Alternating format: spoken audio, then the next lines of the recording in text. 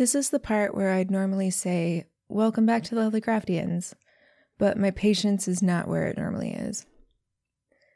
Last time, our intro was frustrated yet still fairly cordial. Our intro isn't either of those this time, and we may not even have an episode for you this week. If we lose you for getting too political, that's fine. In our eyes, it's only a political issue if you're privileged enough to see racial injustice as an abstract idea and not a reality of your existence, and a moral and ethical failing if you are not using that privilege to help change things.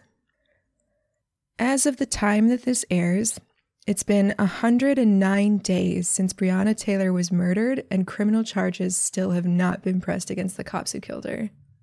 And that's just the most visible incidents of injustice that got the media's attention. There are actual lynchings happening across modern-day America that are being ruled suicides. Are you fucking kidding me? The White House is continuing its mission to strip trans and queer people of their rights, and our upcoming election is really just deciding which flavor of sex abuse is more palatable. Fuck.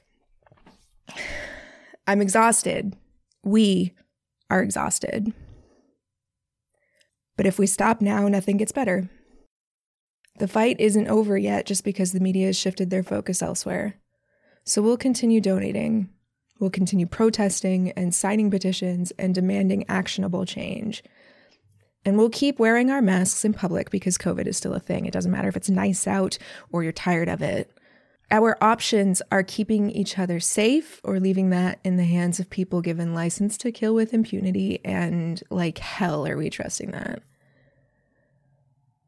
We've left links in the description for places you can help and things you can do.